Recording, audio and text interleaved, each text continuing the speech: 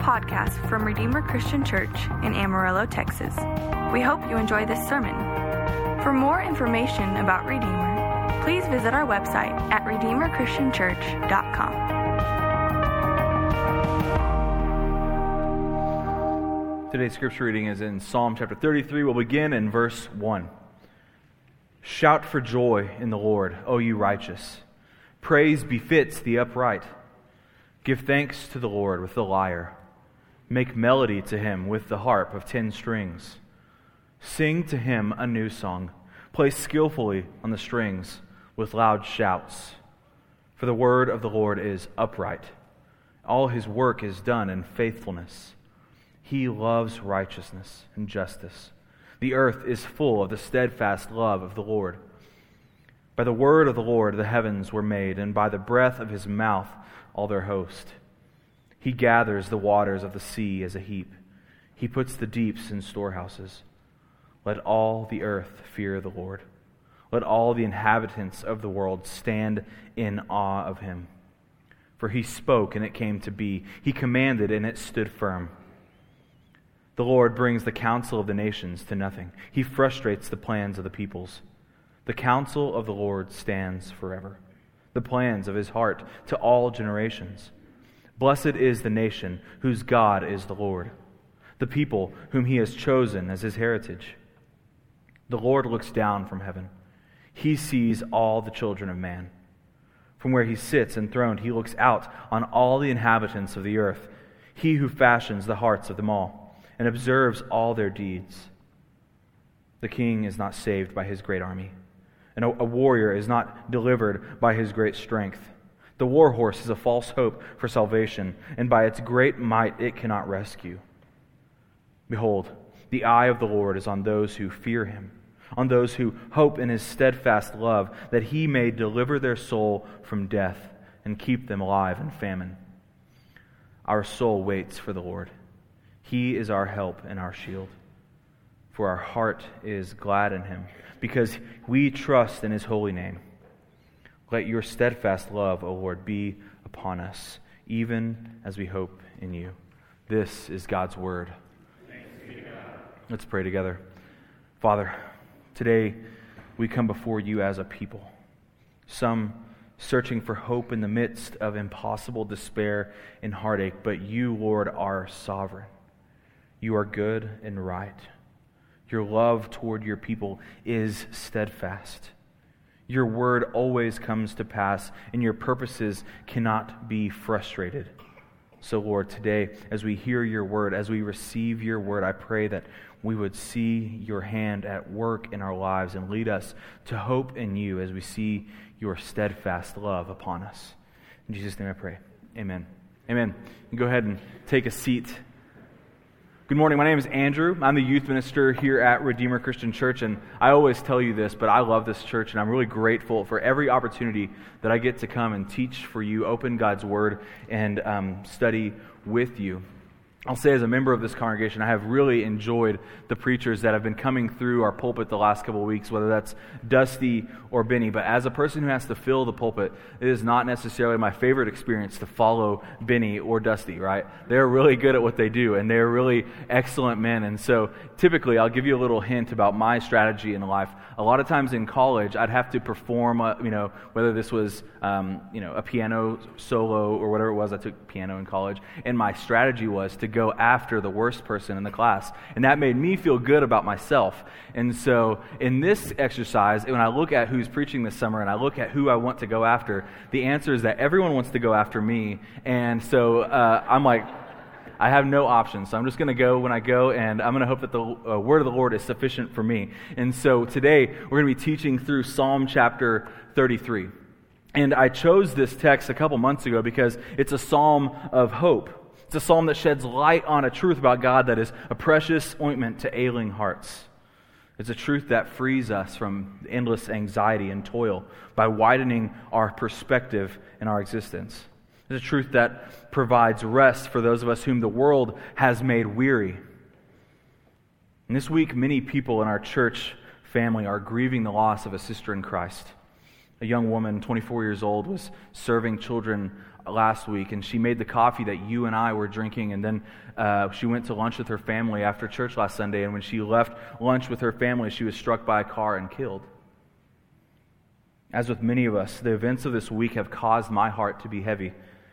And as human beings, we live in a world that is broken by sin. It's not uncommon for our hearts to cry out for hope, whether that is in the midst of our everyday lives as it wears down on us, or in the midst of an awful tragedy. We begin searching for truth that would alleviate the stress of our lives or the pain that we experience in our hearts.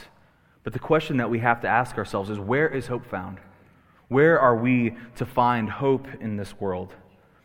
And as the people of God, we look for truth in the Scriptures. We look to God's Word. And so, if you would, with me, we're going to begin reading together in Psalm chapter 33, verse 4. It says, "For the word of the Lord is upright, and all His work is done in righteousness." I want us to kind of key in on two ideas this morning that are going to help illuminate the rest of Psalm 33 for us. So to help us understand Psalm 33, one is the Word of God, what God says, and the other is the work of God, what He does. And so in the Scriptures, God's Word and His works, they always go together. They are always in alignment with one another. Now, this is often not true of humans, right? Our words and our works do not always come together. They're not always in alignment with one another, right? We will say things, we will feel things, we will desire to do things, but that does not always mean that they will come to pass. But in the Scripture, God's words and His works are never to be separated. His word and His works, they always come together. Whatever He says comes to pass. Pastor Charles Spurgeon says that God writes with a pen that never blots. He speaks with a tongue that never slips, and He acts with a hand which never fails. The term that we often use for this is sovereign. That God is sovereign. He always does as He says, and nothing will stop Him or disrupt Him from accomplishing His purposes. That's what Psalm 115 verse 3 tells us. It says, "Our Lord is in the heavens, and He does whatever pleases Him." Nothing disrupts, nothing distracts, nothing destroys God's plans and purposes. What He says, He will do. Now, the idea of sovereignty is kind of a worrisome one for some of us, because we're not sure that the sovereign one is actually a good one. But the psalmist wants us to see in verse 5 of chapter 33 that the one who is sovereign is Himself good. Look at verse 5. It says, "He loves righteousness and justice. The earth is full of the steadfast love of the Lord." Really what this is kind of getting at is that our world seems so random and meaningless at times. Especially this week, it seems chaotic and disordered. But the psalm declares that this is not so. The sovereign God of the universe loves righteousness and justice, and the earth is full of His love, and nothing will stop Him from doing as He pleases. And so the psalmist wants to point our attention to God's sovereignty in two ways, and then how we ought to respond. First is, we want to see God's sovereignty in creation. Next, the psalmist wants us to see God's sovereignty in history. And last, we should look at our response to God's sovereignty. So first, let's look at God's sovereignty in creation. Look with me at Psalm chapter 33, verse 6. It says, "By the word of the Lord the heavens were made, and by the breath of His mouth all their host. He gathers the waters of the sea as a heap. He puts the deeps in storehouses." See, the psalmist is bringing to mind the most obvious example of God's works and His words working in concert with one another. In Genesis 1, we see God's word as He speaks, and then we see creation come into being. God said, "Let there be light," and there was light. God spoke the universe into existence by a word. And the psalmist tells us in verse 6 that as easy as it is for you to say a word, for God it is that easy to put the stars in the sky. As easy as it is for you to breathe, it's that simple for God to create the universe. And in verse 7, he goes on to tell us that not only does He speak creation into existence by His absolute power, that He controls even the waters as He stacks them on top of each other as in a heap. But not only do we see the power of God and how He creates, we get a glimpse of the character of God by what He creates. Theologian Herman Bavinck, he says that such as the Maker is, so is His work. Creation is a reflection of its Creator, just as children are a reflection of their parents. We can look into creation and we can see the nature of the Creator who made it. We can see His goodness and the beauty of the world that He has made. Often people complain about living in Amarillo because it's ugly. Amarillo is one of the most beautiful places in the world, in my opinion. I think that we know that. And if there are other beautiful places all over the world that God has made, we can see God's goodness through His creation. As we look out onto the open fields of the plains and we see God's glory in the sunrises and sunsets here in Amarillo, we can see His goodness in the things that we taste that are delicious, and the sounds that we hear that are formed together to make music and symphonies. We can see a glimpse of God's nature in these things. Such as the Maker is, so is His work. His creation also exhibits an order, right? Whether that's the tiniest subatomic particle or the vast food chains that exist inside these enormous ecosystems all over our world, they're not born out of chaos, chance, coincidence. Rather, they bear the mark of purpose and intentionality and order, reflecting the Creator who made them. Such as the Maker is, so is His work. We can see Him there. And if we continue reading the Psalm 33, verses 8 and 9, the psalmist tells us, "Let all the earth fear the Lord. Let all the inhabitants of the world stand in awe of Him. For He spoke and it came to be. He commanded and it stood firm." See, God is the only being in the universe whose word and His works always go together. He is sovereign. And because through His creation we can see a glimpse of His nature, the only right response for the inhabitants of His creation is to look on Him with awe and to fear Him. When I was younger, I think it was in 7th grade, my family decided that we were going to drive to California. And on the way to California, we were going to stop at the Grand Canyon. And as a person who was 1 in 7th grade and a moody teenager, and 2 has grown up around the second largest canyon in the country, I was kind of jaded towards canyons. And I thought that the Grand Canyon was probably going to be pretty lame. And so as we got there, I was kind of bummed out. And we got there, we get out of the car. And if you've been to the Grand Canyon, it's an incredible experience. Because as great as the Palo Verde Canyon is, the Grand Canyon is a totally different ballpark, right? It's huge. It's hard to see the opposite side of the canyon. You can't even see the bottom of the canyon as you stand on the edge of it. See, the natural response to seeing something like the Grand Canyon or anything that has the magnitude of something like that is wonder and amazement. So when faced with something that is vastly beyond ourselves, our natural response is a feeling of wonder and smallness and fear. The psalmist wants us to imagine us standing before the sovereign God who created the Grand Canyon with His breath, who formed the Rocky Mountains with a word, who stacks the ocean up like a heap.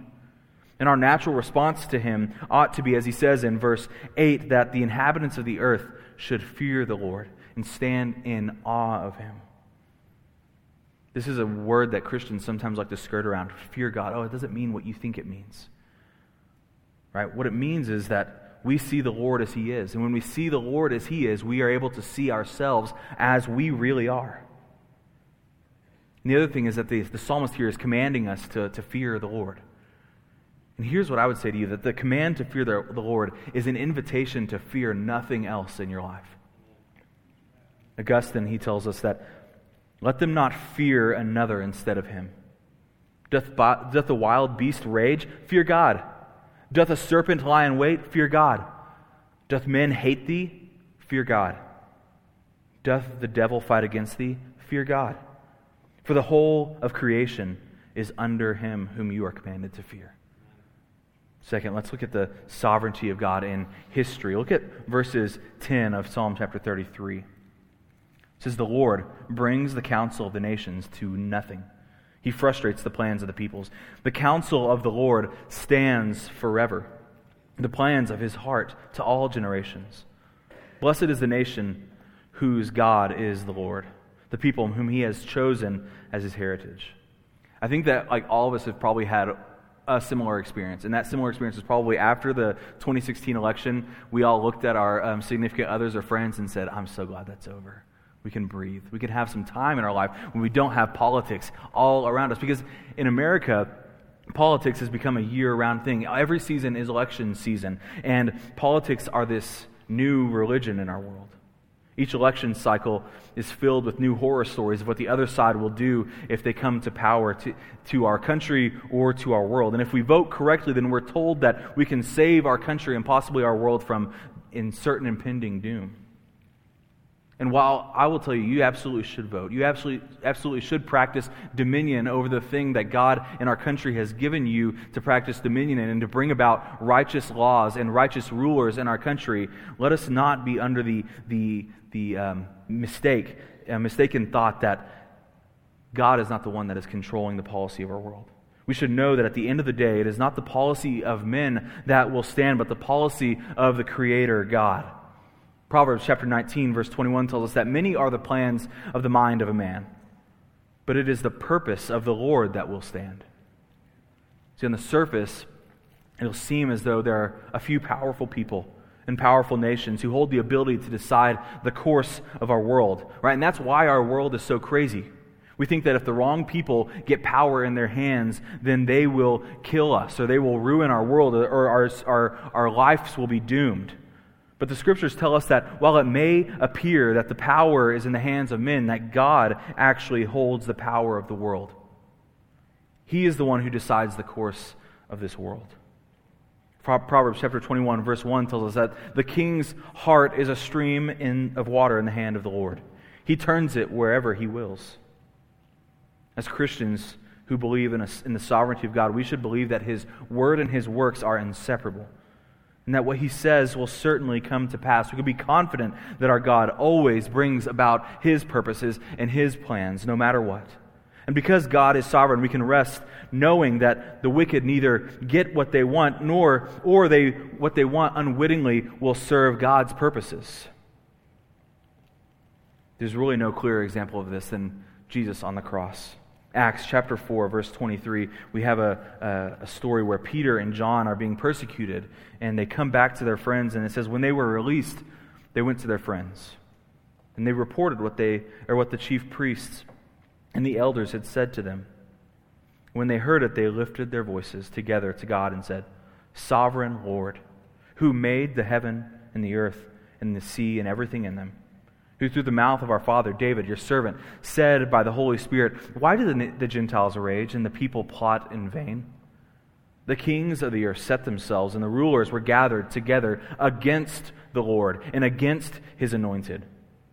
For truly in this city there were gathered together against your holy servant Jesus, whom you anointed, both Herod and Pontius Pilate, along with the Gentiles and the peoples of Israel, to do whatever your hand and your plan had predestined to take place."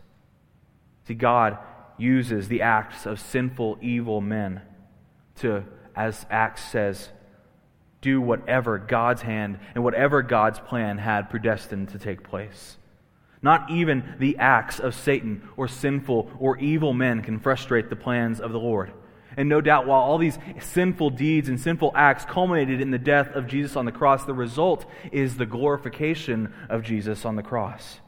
God is powerful enough to make the results of evil acts accomplish His plan. And ultimately, they reveal His righteousness and justice as well as His steadfast love through the work of Jesus on the cross. The acts of evil men culminates in the ultimate show of God's righteousness and judgment as He pours out His wrath for sin upon His own Son. The acts of evil men culminate in the beauty of God's love shown to the whole world by the sacrificial death of His Son on the cross. See, nothing can stop God's plans and purposes. Charles Spurgeon says that the cause of God is never in danger. Infernal craft is outwitted by infinite wisdom, and satanic malice is held in check by boundless power. This is why the psalmist points us to, in verse 16 and 17, he tells us that the king is not saved by his great army. A warrior is not delivered by his great strength. The war horse is a false hope for salvation, and by its great might it cannot rescue. Well, it's easy for us in our world to worry and to get caught up in how much money or influence or momentum certain powers in this world may achieve or may hold. The metrics that we often use to predict success do not always translate to victory in reality. That's why the psalmist is using a military picture here, is because if there's anything that we know about military history, there's always great stories of smaller armies winning great battles. Our country is an example of that, right? The American Revolution is a great underdog story of a smaller army winning a battle. Victory is not guaranteed because of military might or physical ability, but rather it is granted to those upon whom the Lord has placed His eye. Look at verse 18 and 19 of Psalm 33. It says, "Behold, the eye of the Lord is on those who fear Him, on those who hope in His steadfast love, that He may deliver their soul from death and keep them alive in famine." Now, for those of us who are not in Christ, the thought of a God whose eye is constantly on them is a terrifying one. When I was in high school, I was, if you can't tell, I was like a band nerd in high school. And so I would hang out in the band hall all the time. And in the band hall at Amarillo High, the old band hall, there was offices. The head band director's office was upstairs. And in his office was about a 12-inch by 12-inch window that was very high up on the wall, right? And so he would occasionally look down from that window. And if he saw people doing things that they ought not to be doing, he would come down from his office and he would point to that child and he would say their name. And then they would go into his office and we'd never see that kid again. They were gone, right? And when we were in that office, when we were in the band hall, we would always, like, if we were about to get up to something that was possibly no good, which I rarely did, but we would look up to the window and make sure the light wasn't on, right? We wanted to make sure he wasn't seeing what we were doing. That's not what the psalmist is describing here. It's more like how my wife and I look after our son James. James, our son, is 14 months old. And he has a death wish. Every moment of the day, he's trying to kill himself or hurt himself by pulling something very large onto his body or putting his finger in an electrical socket or wrapping a cord around his neck of some sort. And so our job as parents is to lovingly keep an eye on him because we care for him, right? We don't want anything bad to happen to him. And there's not a moment of the day where we don't want to keep our eyes on him because we love him. We don't want harm to come to him. For those of us who are in Christ, who have been forgiven of our sins because of the sacrifice of Jesus on the cross, to know that the loving gaze of our Father is always watching over us, it's comforting, right? It's comforting because even though we know that we will experience famine, as the psalmist tells us, there will be hard times. You will experience famine. God always delivers our soul.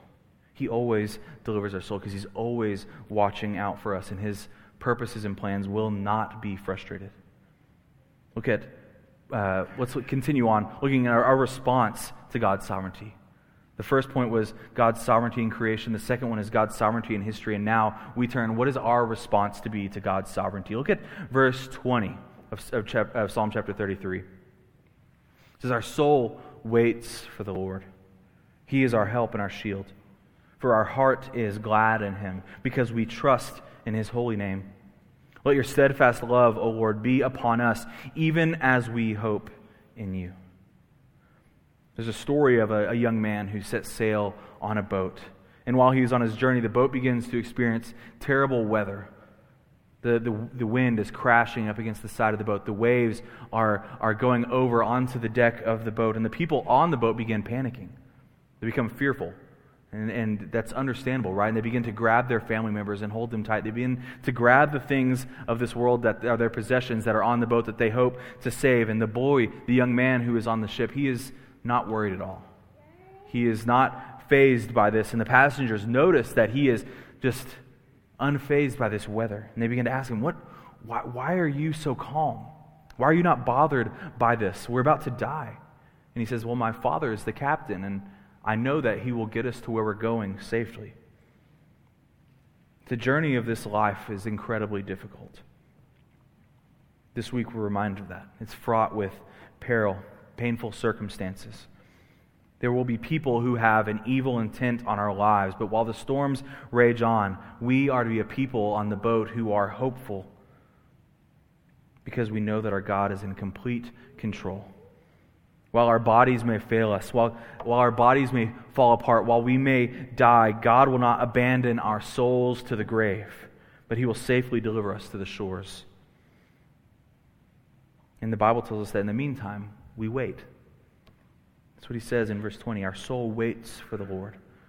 Now in the Bible, this is not just some idle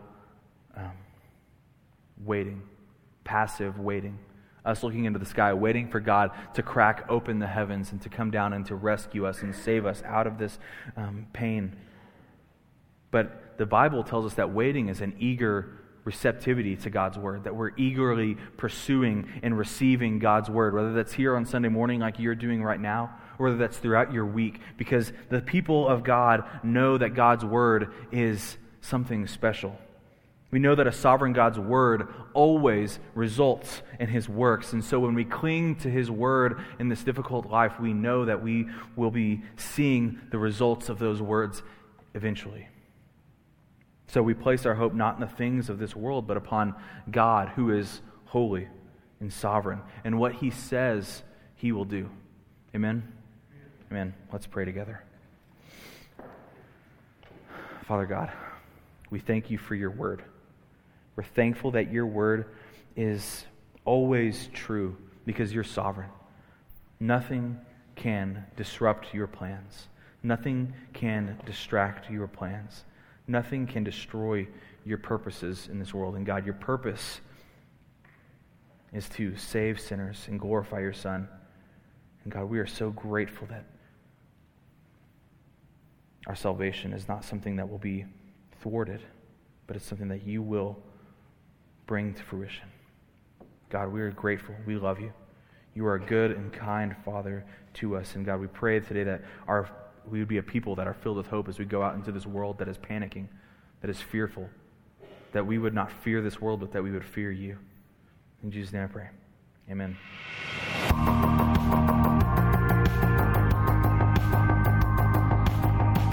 Thank you for listening to this podcast from Redeemer Christian Church in Amarillo, Texas. For more information about Redeemer, please visit our website at redeemerchristianchurch.com.